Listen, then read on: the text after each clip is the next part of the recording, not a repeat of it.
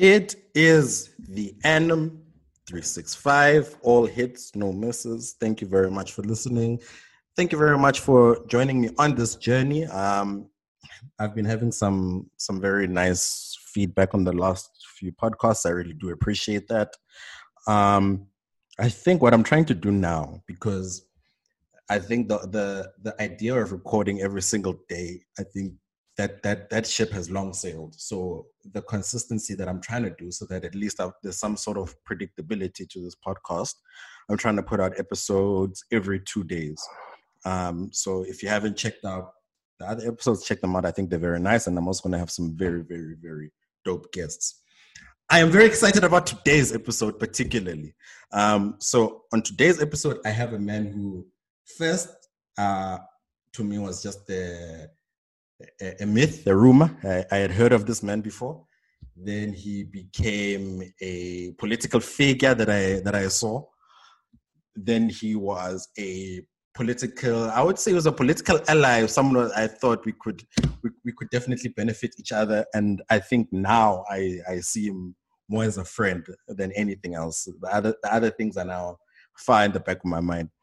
And the big problem I have with this man, and it's a big problem, is that we share the same name.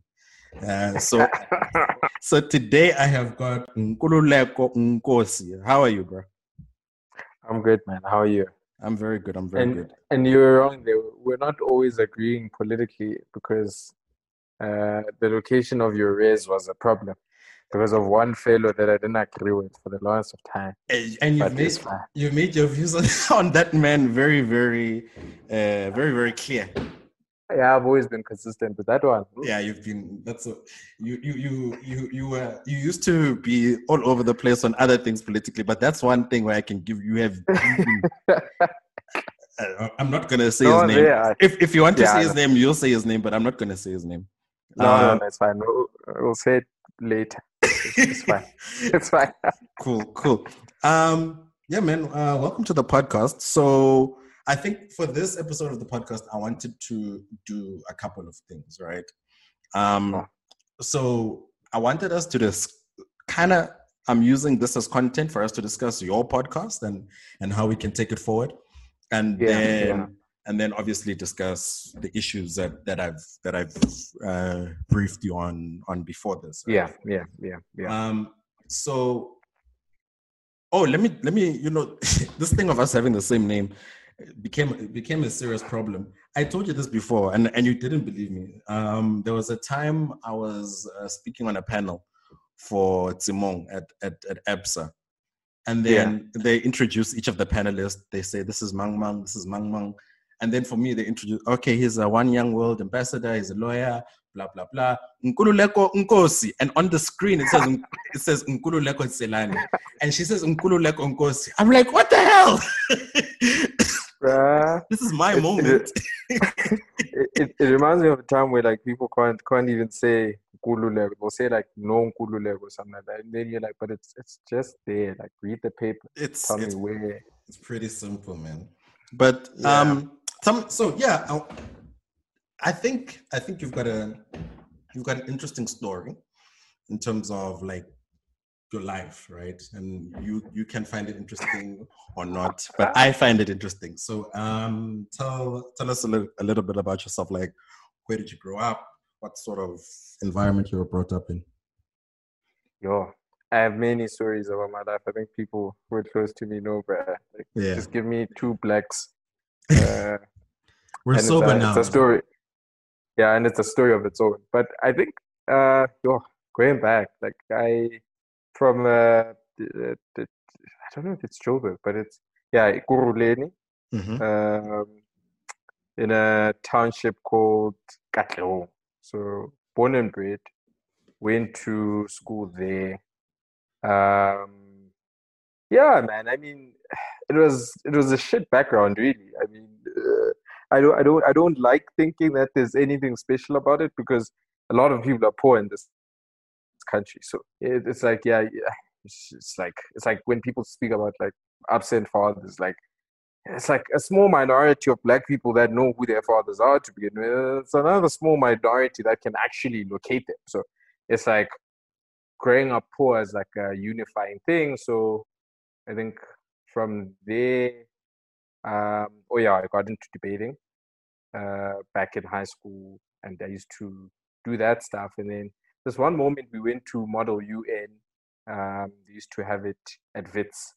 So during that time, we used to join all these elite schools like your Saint what and whatever. And then a small group of us, I guess the poor kids, also joined in there. But at the time, I guess it was the only platform where you felt like, yeah, you can speak English here and it's fine, you know, and you can compete with other people. And we participated throughout the years. I think between grade 8 until matric, I was consistently a feature there. And then I think in the last one we won like a writing competition there, and all the kids there like had all this better access, better infrastructure, whatever. And here we were as township schools, and we wrote this brilliant piece. And you remember what the piece was about?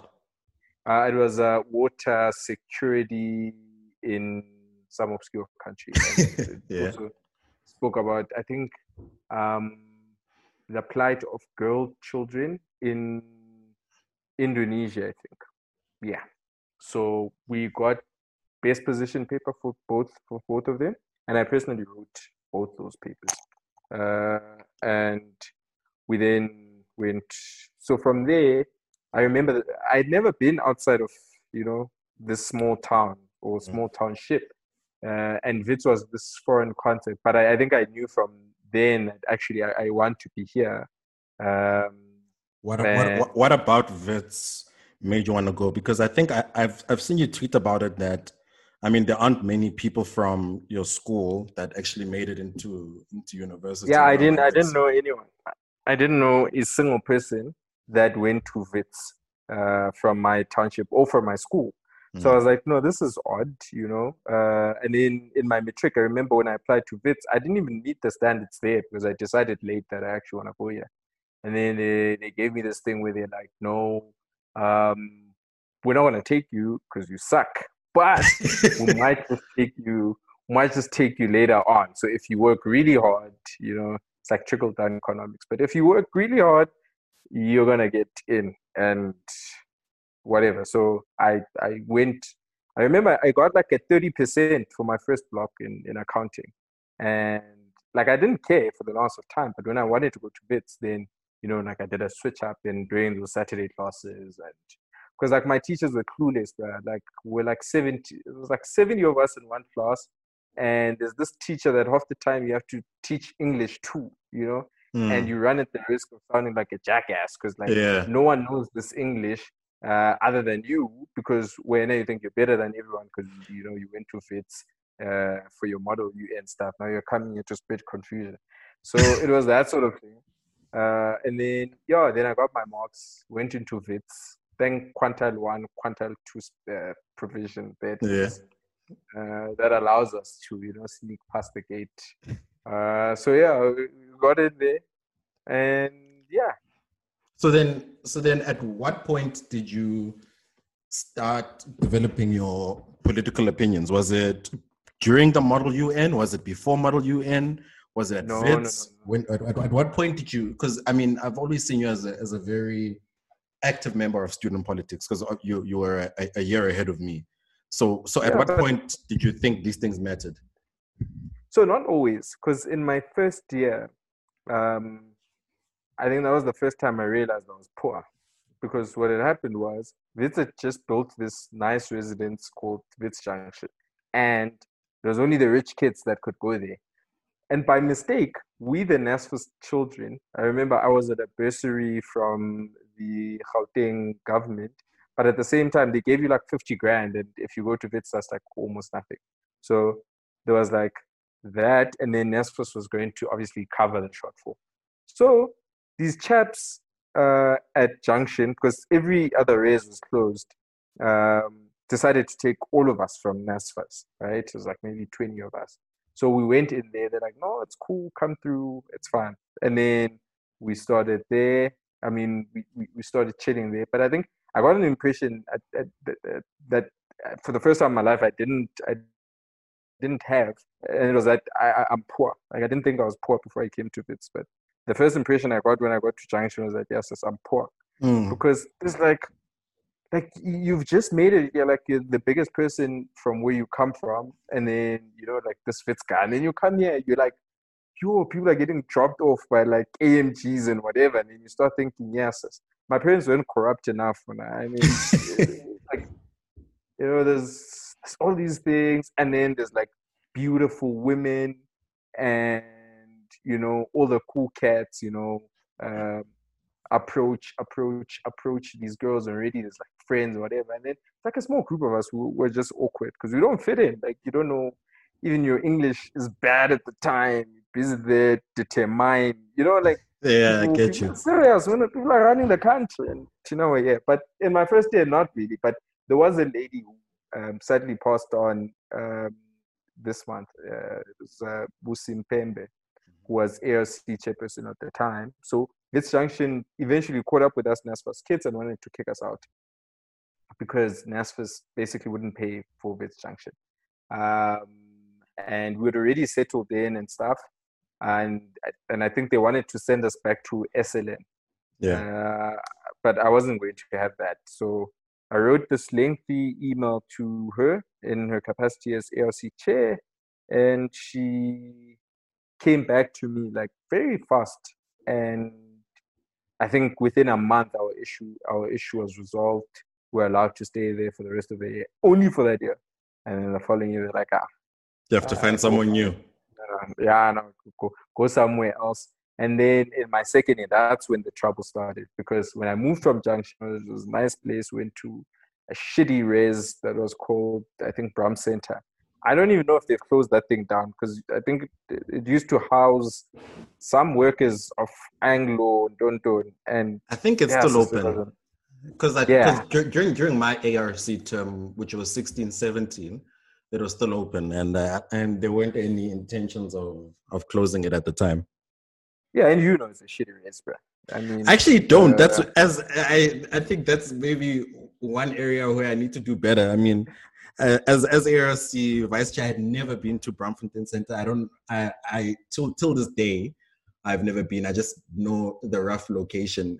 Students would complain that the workers at Pick and Pay would be stealing food out of their fridges and stuff like that. Because there were workers of Pick and Pay that were living with students. I never understood how that came to be, but it was like that's what was happening there. And then, okay, so I get in there, then I realize that something's wrong here. Like this race, like people are despondent, but also people are unhappy. And I also coincidentally start being more interested in SASCO purely by accident because there was a guy called Jamie. I think people might know him. I don't know. Mighty Jamie. Yeah, he's the best political. Don't. So now we had a gripe with him, a few of the chaps, because now he had hijacked. In our opinion, that he had hijacked the Wits debating union for his own personal things. Okay, so when you came to Wits, you're like, okay, I'm going to continue with this debating thing because it's what I know or it's what I enjoy.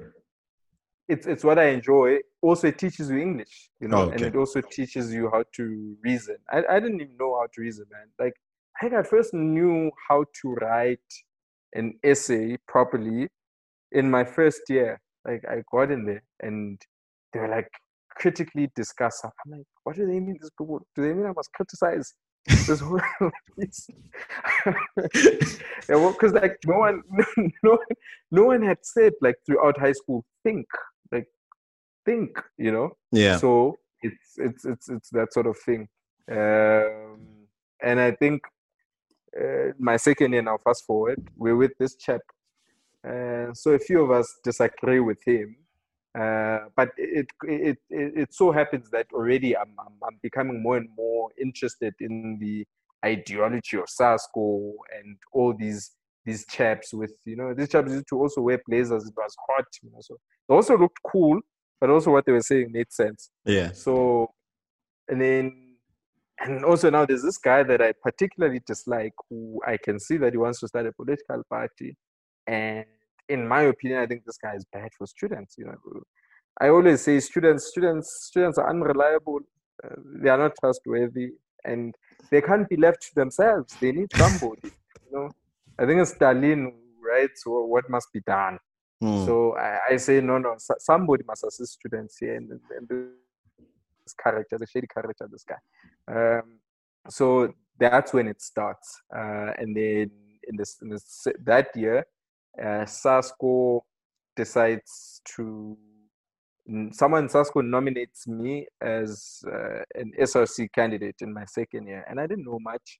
Went to interviews and whatever, but I suspect those guys were trying to find out whether or not I was a spy for that debating union political party that became Project what, because I was a serious debater. Well, I don't know if I was a good debater, but serious in terms of commitment that I had for it. And then suddenly now I'm with these people who don't bath, who don't go to class, and so now it was like a suspicious thing. So yeah, that's how it started. And then ever since, so at the time, I mean, it was. I'm thinking there were very few political options really at Wits. It was the PYA, which is SASCO, YCL, ANC. Yeah. And then what? Daso. I mean, those are the only real.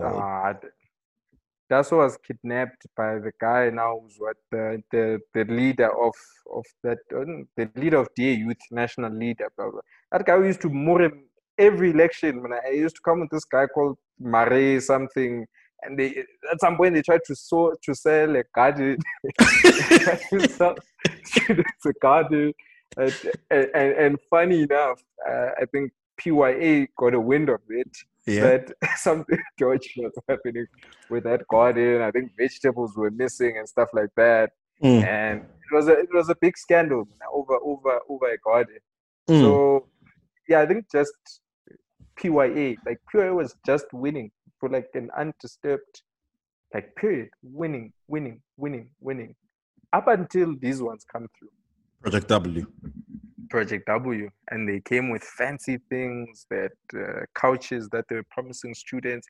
I mean, we were under siege because we didn't have money. We just had t-shirts, and at the same time it's t-shirts, and it's Zuma t-shirts, and Zuma's not the popular guy during that time. So now we have to deal with Zuma issues of Nkandla at the height of it, and then at the same time we have to deal with this new emerging activism that has an accent. People are tall, this thing was tall. Did you say people are tall? Yeah, it's a serious thing. Who's this fellow? Tami Bongani. Tami. There was another fellow who was very good called Gwinyai Dube. I still regard him. Oh yes. Yeah. Actually, that thing was actually very elitist in terms of height. I was never going to make it in Project W.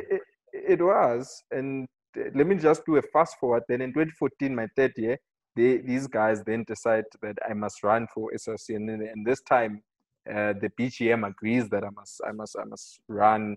It's a hideous photo op, it's like, it looks like we're hungry there, and now we're running with. Yeah, your picture was pretty bad. Your picture was pretty bad. I can't lie. Yeah, I wish I wasn't around then. Yeah. So now I remember we were at this res, this girl res at I'm sorry, you can't say girl now. It's a woman res. Woman res. Yes. At Wits 3 Towers, and they till this day they don't allow males in there. Yeah. I mean, we weren't allowed in as ARC also. We were aggrieved by that thing in my time, because the women there truly, we thought at the time, were God's gift to Wits University, and we must have access there. I mean, So Wits has very beautiful women, man. yeah, Outside true. of Three Towers, Sunnyside, Jubilee, yeah, Yeah. it's tough. Yeah, at least now I left it with one. I mean, so it's fine. No, it's important. Yes, yes. Yeah. Mm-hmm. So now we're at a point where we're debating, and it's just a women uh, audience from the three residences. And I remember with my friend Tabang, the guy I had the first episode with for the podcast, we're speaking so much sense there. We went into details speaking about how student housing is a problem. I mean, this thing of video lectures, Sasko started speaking about that thing in 2013 already. And, we went into detail. And by the time you finish speaking, like you hear people are, they clapping moderately, like, yeah, you showed up. Thank you. And then these chaps just stand up. I'm telling you, the Tommy and this Gwinyai person I'm telling you about, they stand up. Yeah, these people lose their mind. They are going crazy. I'm like, we just spoke serious Marxism. Yes, we want to save you. No, students are fine like that, like they're happy, man. Like, you can see that, no, these people have captured imagination. And that's when I really saw that, no, man, this thing of frontline politics is not for me. Because I think there's a natural aesthetic that you must have to inspire confidence. Sure. So, yeah. Okay, interesting. So then, ever since then, you've been in politics, you've been commentating, and then fast forward, I don't want to go too much into it, but both of us struggled a lot academically because we're trying to balance this being a leader, being involved in politics, and also passing, which at its time has its challenges. Yeah. But we both graduate. We're cool, man. So then you decide you want to do a podcast. What was the podcast about? And can you speak a little bit about the podcast? Why? So I think the podcast, and I'm going to run the risk of sounding like I only start things because I have gripes with people. But again, this podcast starts from a frustration that I've always had about how struggles have always been communicated by shady people. I looked at Fees Must Fall, which, I failed for that thing. I think you also had your own problems. Definitely. And a lot of people. If there was and no I think, Fees Must Fall, I definitely would have graduated in record time, 100%. yeah, now I would have gotten cum laude. I don't know about you, but it's fine. No, that's too far from me. That's too far from me. No, I'm joking. Yeah, I was far from that thing. Yeah. My daughter score was my thing. So now I was always been aggrieved by the fact that all these things that we were there, we saw them happen. The stories were told by other people. There were books. There was this lousy documentary that was made by this Desai person, The commentary on Fees Must Fall was really bad. Especially when I think what frustrated me also, no disrespect to him, but when I saw also Sizwe Mpofu Walsh busy writing on it and all of that, and wasn't he there in that thing, Oxford? He was in Oxford, yeah. So then me, I think maybe even still till this day, I haven't seen anyone who I think has given a legitimate account of what really happened, particularly at Wits. Yeah. So then you started a podcast.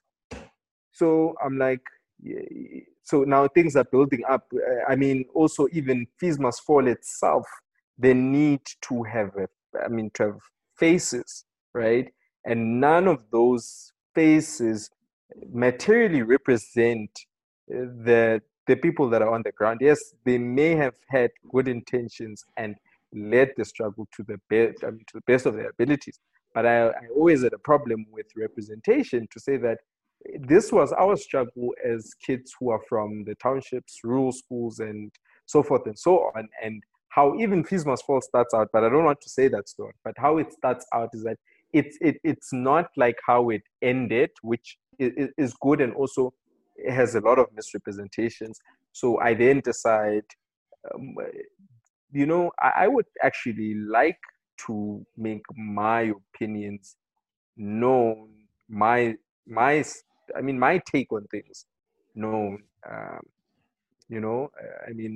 At first I worried about how many people would actually tune in, because I was like, yes, at best you get like five likes, just cowards don't want to retweet you. I don't know, maybe they're scheduled to take their girlfriends. I'm short, I have many problems. I must worry about that. So tweet. Yeah. So yeah. yeah, so I think the podcast number one was, okay, the frustration part is done. But most importantly, it was to give a voice, like a voice that is not similar to what you'll hear in mainstream media, like just normal people who I thought were smart and had like actual things to say. Because if you listen to the media now, like it's like the rhetoric is the same. If you have one person that proclaims to be the best political dondon there saying something, you'll have someone else echo what they've said, or even worse, people will migrate conversations from Twitter and other social media platforms and then bring them on national TV as if that's their thought. So I guess I just wanted to have like a purist sort of conversation. Yeah. Which I'm not too sure makes a viable marketing sense. I think there is a market, definitely. So I'm just gonna. I think when you first spoke to me about wanting to do a project, at first you didn't even speak about the podcast. I think at first you wanted to do a documentary about Fees Must Fall or something along those lines. But my feeling was that, look, our moment is done and over. There's already been 3, 4, 5 documentaries, as bad as they were. No one cares anymore, especially. So I think for me it was. I think obviously you probably spoke to other people, but for me I tried to talk you out of it, just mainly because I felt like our moment is done and we need to do something different, something that'll really capture the imagination of people, right? And so we recorded a couple of episodes. What's the name of your podcast again? Nkosi Sikelela. Yeah, that sounds right. Yeah, it is a very clever name. But I think what I found, because also remember we're also going to use this as an opportunity for us to discuss your podcast and what we can do better on that. What I found was that two main problems. The first problem was that you didn't engage enough with your guests, right?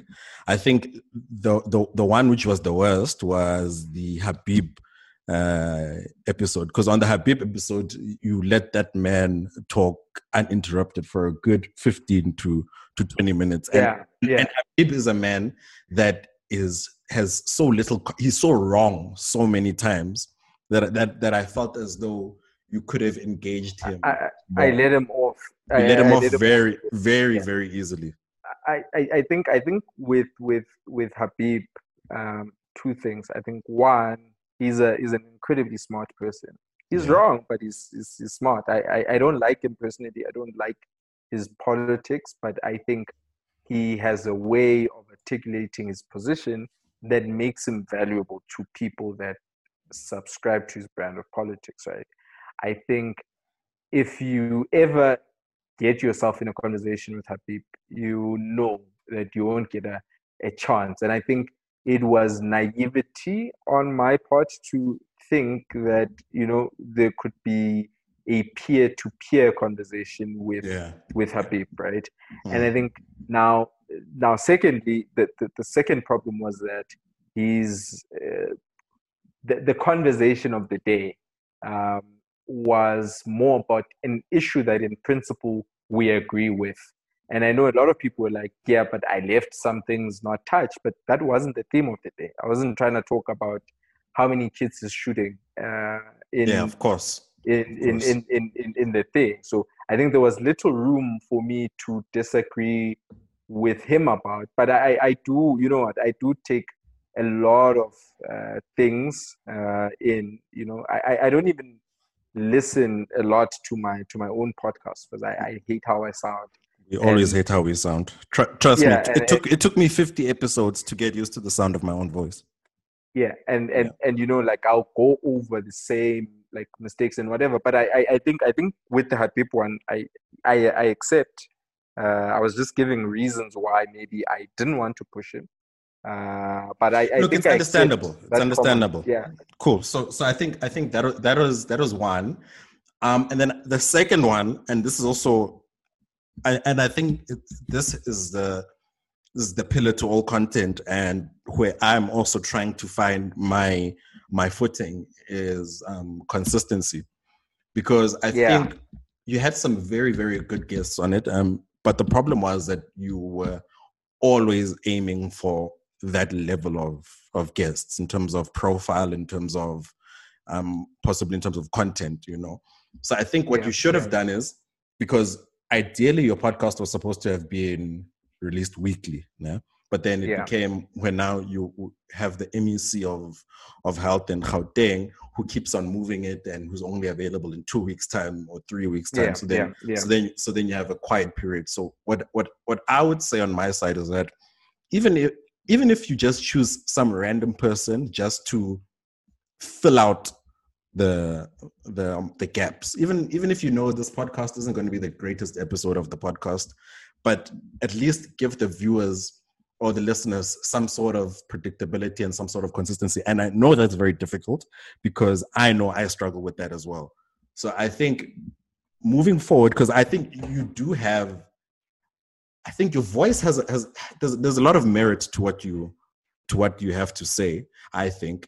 And obviously that's why I'm having you on this podcast now. But so so I think you just need to work on not so much focusing on the listens, not focusing on the profile of your guests. Obviously, definitely try and get high profile guests, but also just put out content, even if sometimes you have to put out an episode where it's just you doing a monologue explaining something. I think that's something you should definitely think about.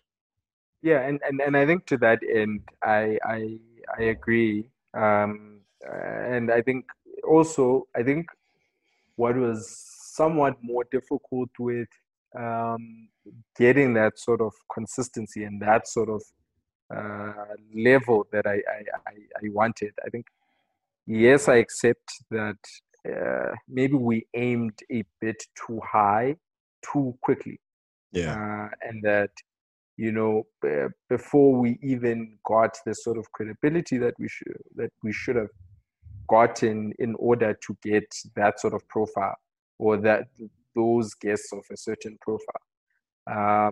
But I think the idea with it was to also say, um, I don't, I'm not a mainstream person, but here's Bandile, and we're gonna have a conversation with him. You Yeah. know, he is someone that maybe is inaccessible, but we found him, and let's talk to him about that. But I think uh, as time went, I began to understand that it was all happening too quickly.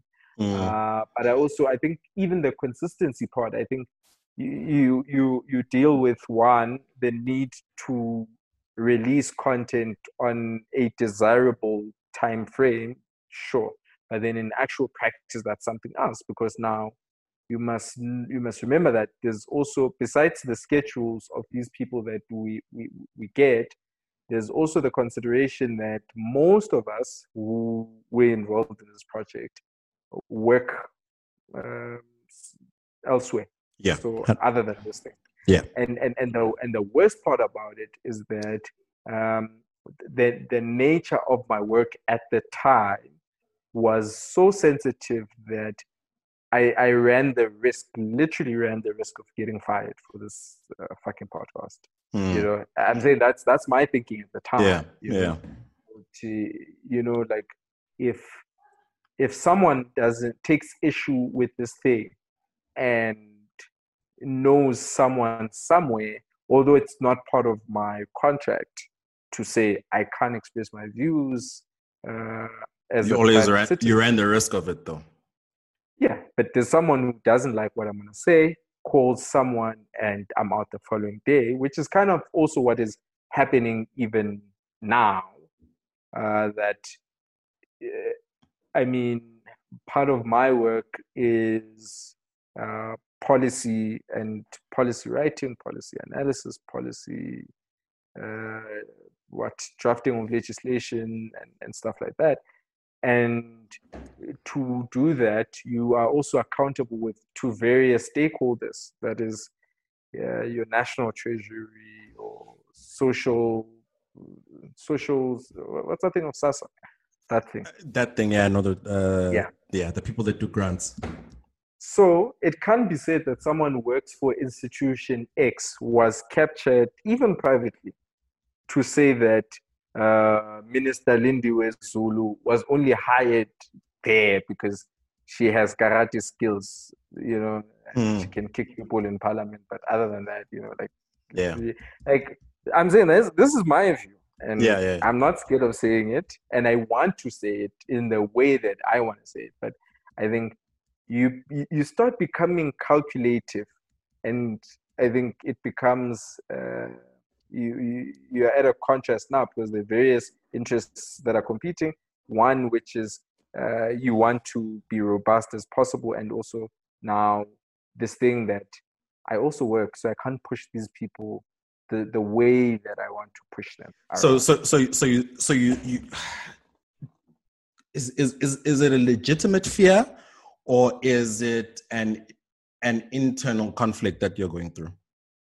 I think it's I would say 50% legit. I think 50% internal, especially when and you're the right person to say this too, that these sort of ventures take money from you.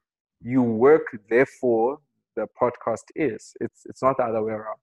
So um, it's that, but it's also a bit of paranoia, I think, of saying. I mean, I've seen people get, I mean, that psycho shit where that tweet. Come on. And now someone drags your employer, and I say a lot of disrespectful shit.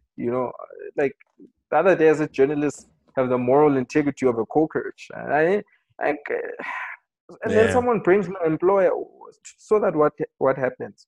So then it's a tough one. So look, I can say from Kuyasha Media, because I think, because also I had to reflect a bit on the work that we did for you, and I mean, I think to a large extent, I mean, there came a time where I became uncomfortable with charging you, right? Because I started feeling I don't think we provided as much value to you on the level of consistency that I think warranted how much we were charging you, in my opinion, right? So I think give me a refund. Hey, Chief, we've moved on. Your thing has expired. But I want us to look at the future. Yeah. I want us to look at so look, I mean, I think also there was a time where I was trying to also push you into find, like, let's just put it out. Let's not worry about the billing. Let's just put it out, and then let's try and maybe look for. You were fair. Yeah, let's look for a sponsor in some regard. So I want us to still do that, even if so what I'm going to say now, and I'm saying this purely based off our previous relationship, because I don't want people to listen to this podcast and then think they can get free shit. Nah? So so I think what we can do is I mean, obviously depending on your willingness and your paranoia of your employment situation. Is that Nina there at the back? No, it's my little sister. I'm recording. Oh, that's your. Yeah, she's my little sister. Anyway, is she the one, like the artwork that you? Yes, share? Yes, okay. She's the artistic one. She's the reason I do anything artistic. But anyway, my point is we can do the podcast for free, definitely, as Kuyasha Media. But I want us, but I want us to be looking like to try and like really build a consistent brand. Let's forget about listens. Let's forget about looking for sponsorship. All of those things can happen later. But I think the most important thing is putting out a product that you're proud of, a product. I think you have to get over the paranoia of getting fired. Eh? And it's easy for me to say because I know I come from a position of privilege, but I think you need to get over that paranoia.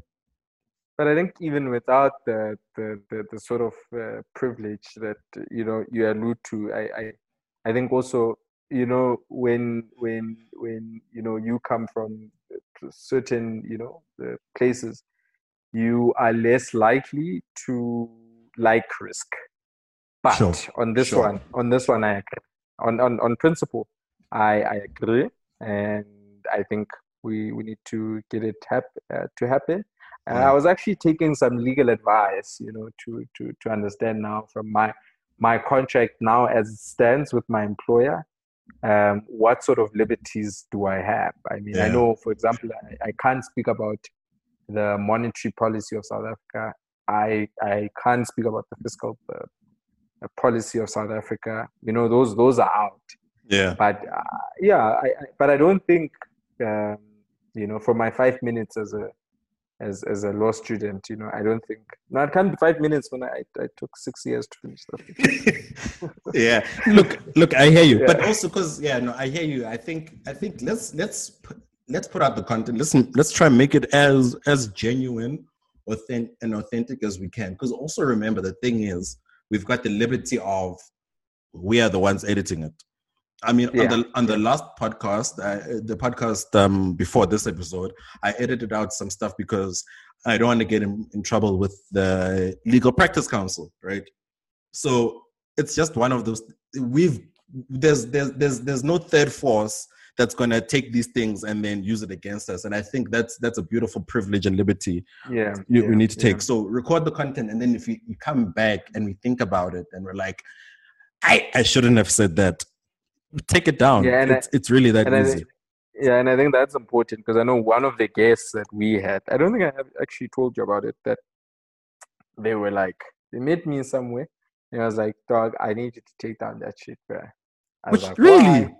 Apparently, this fellow now works for one of the serious institutions that sell, risky products to the market. Yeah. So he was like, he interacts a lot with ministers and whatever. And he didn't say very nice things about minister. XP, But those sort of things happen. But I think in principle, you have my word. Cool. There's actually something I also wanted to talk to you about.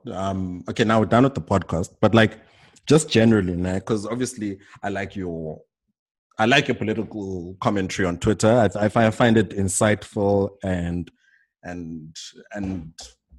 funny sometimes, right? But right now, I think Ramaphoria is peaking. COVID-19 has made Cyril one of the most popular people around. Do you think if we had an election tomorrow, what percentage are you giving ANC? Because I mean, last election they got what, 59% in the national election. Yeah.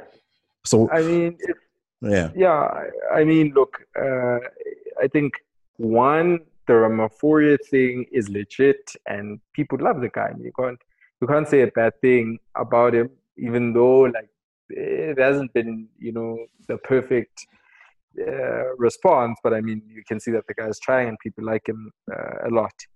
But then there's a problem of, this is not America. If this was America, maybe you could say that his individual charisma carries, or his individual attributes will carry the political party, and that will translate into actual votes increasing.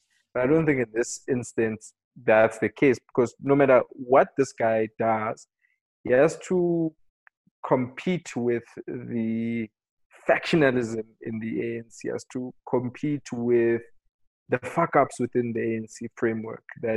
And I think this short amount of space have shown us how and where government or his administration is exposed, and that is through the political aspect of uh, running the country. So I think if if if his image was good enough to then make people sort of forget how much the ANC or the sort of harm that the ANC But has hasn't inflicted he? in But communities. but in the last election, I mean, I think the last national election, there was a lot of ANC piggybacking off of his personal brand in order to garner public support. So, I mean, as much as we don't have a direct presidential system like the US, the face makes a big difference. And right now, Yeah. I think I can't even think of a time where he, like, maybe the first few months after Zuma was gone and he was the president, there was a lot of optimism. I would have called for elections, man. If I was president, I would have called for elections right there in the end settlement. Move forward. You want to after, yeah, but Yeah. so like, okay, so I don't know. I want to disagree with you there in the sense that I think as long as DD keeps quiet, continues being a nice, quiet deputy president, as long as Jacob Zuma is keeping quiet in Nkandla, and he is out here being the face and what looks like making the right decisions. Because even the opposition has been very Yes. weak. The opposition has had like close to nothing to say in that regard, in any regard. But I mean, look, I think on the two issues that you've touched on, number one, whether or not the Ramaphosa image, and like, I think the president, God bless his heart, he looks like a good person that can't actually get his hands dirty and make people take him seriously in the aspect of dealing with stuff like corruption. Because look, in as much as you like Ramaphosa and you see him on TV and you're impressed with him, but who's actually saying these things of Ramaphoria? Like, we're not capturing the essence or the views of uh, other people in this country. It's just us on Twitter saying that, okay, he's doing a good job. But Very there are true. people right now that don't have houses, that don't have water, and all of this thing. And most importantly, they don't understand, why are we being locked up? Why are they taking away our alcohol? Why are they taking away our cigarettes? And this is where now even things of misinformation come into play, because we only speak to a certain group of people who actually like get it, and those people are not a true reflection of elections and results, right? So True, I think true, very true. And I think even the last elections and the results that we got told us that story, that you have a very popular president that has had a year in office to effect things and people and warm himself up, and make an impression to people. But still, people didn't. I mean, the votes declined for the ANC. So I think that aspect, we'll see. But I think I hear you. I hear you. yeah. And then I think that the second part, which is Opposition. the opposition. I think opposition parties in South Africa have inherently been inept and have always been able to piggyback on momentum, whatever it is, which is when Begi blundered with AIDS, that's something that they can ride on. When ANC comrades were stealing money, I mean, in the early 90s, that was somewhat what they could say about the ANC government of Mandela, but really there was nothing substantial that they contributed to and with. So now the problem is in this framework now, that the shallowness of opposition politics has been embraced, to say that now you actually don't need to have an economic policy. You just need John Steenhuisen to call his plan smart, and you're gonna get a few media houses to print nonsense. And that's in essence opposition politics in South Africa. They're not there. they're just there to just piggyback on what people are saying on Twitter. And I think this moment in time has exposed that there is nothing to these politics, but also it has shown that there is a group in South Africa that subscribes to this sort of political inclination in numbers, because there are people right now who were threatening to vote out a DA councillor for saying that I think Furthermoer must close. Why is Furthermoer opening? And these people were like, next year we're not going to vote for you. But I'm saying, I think that interaction brilliantly captures the time and the level of opposition that we have in South Africa. No one's saying that Tito is wrong in terms of grants that he's giving to kids. No one is telling us that the economic relief package is wrong. With deep analysis, there's nothing, bro. Like people are just quiet. When I look at soldiers clapping people, like, yeah, I mean it's bad, but come on, like, dope. Okay, I mean this has been a very long podcast. I think actually this has been one of my favorite. I definitely one of my favorites. But I like that one with bullshit. Oh yes, thank you. Yeah, that one was fun. That one was fun too. Yeah, she's living her life there in South Korea. But yeah, man, thank you very much for coming on this podcast. We're definitely going to follow through with your podcast again. You can even start thinking about guests that we want to do now, because obviously we've got this platform. You don't actually have to be in the same physical place as your guests, right? So I think that's also something that you should start thinking about. Where can people find you on social media?